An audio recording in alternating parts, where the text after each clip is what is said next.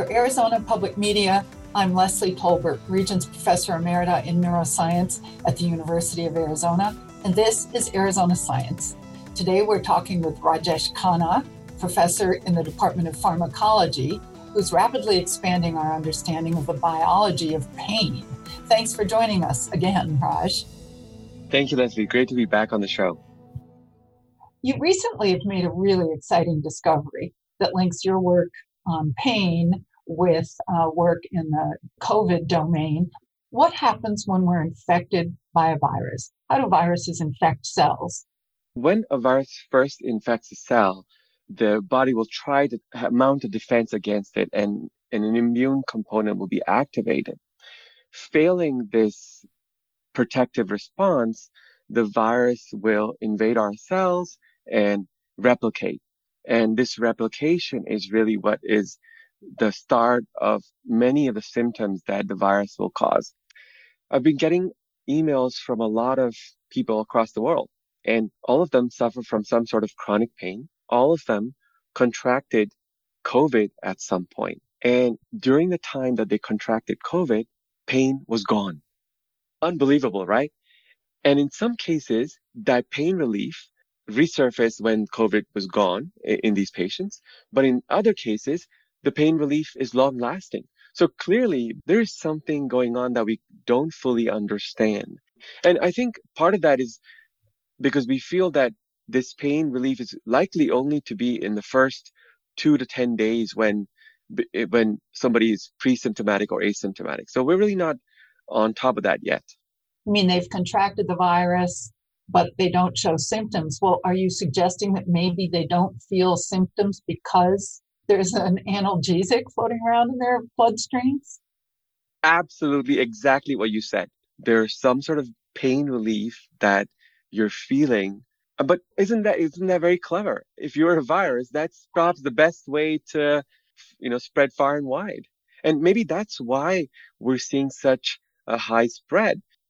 Give us your take on how evolution of the virus is being guided here by this apparent blockage of pain. In our case, you could hypothesize or you could concede that if the virus has pain relief properties also as part of its repertoire of infection, you could see an advantage for the virus in spreading. Now, on the other side, if the virus was really, really fatal, then that would mean that the spread might be not as great, right? So in this case, evolution is sort of given or conferred an advantage on the virus by giving it mutations that make it more infective. But perhaps in the early stages, giving it some sort of control of your pain pathway, that it dulls your pain pathway, or in fact gives you analgesia or pain relief, so that it gets itself to be spread a lot more. So it's pretty brilliant. Nature's really evolved this through evolution, and it's pretty creative if you ask me.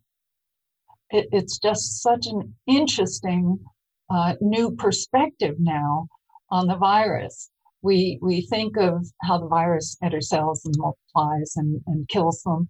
And here's a virus stealthily working its way in without producing pain, so that you may not take whatever antiviral medication might be available in the future for SARS-CoV-2.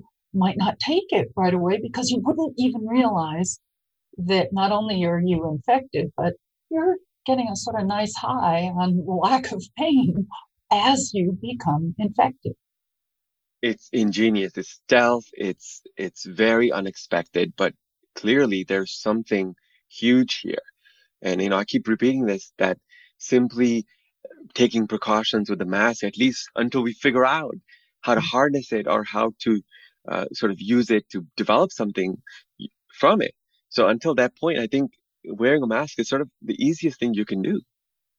Well, thank you very much, Raj. This is really exciting. This surprising finding could lead you in very, very important directions. Thank you so much. I think so too. You can hear this and all Arizona Science conversations at azpm.org/Arizona Science. I'm Leslie Tolbert.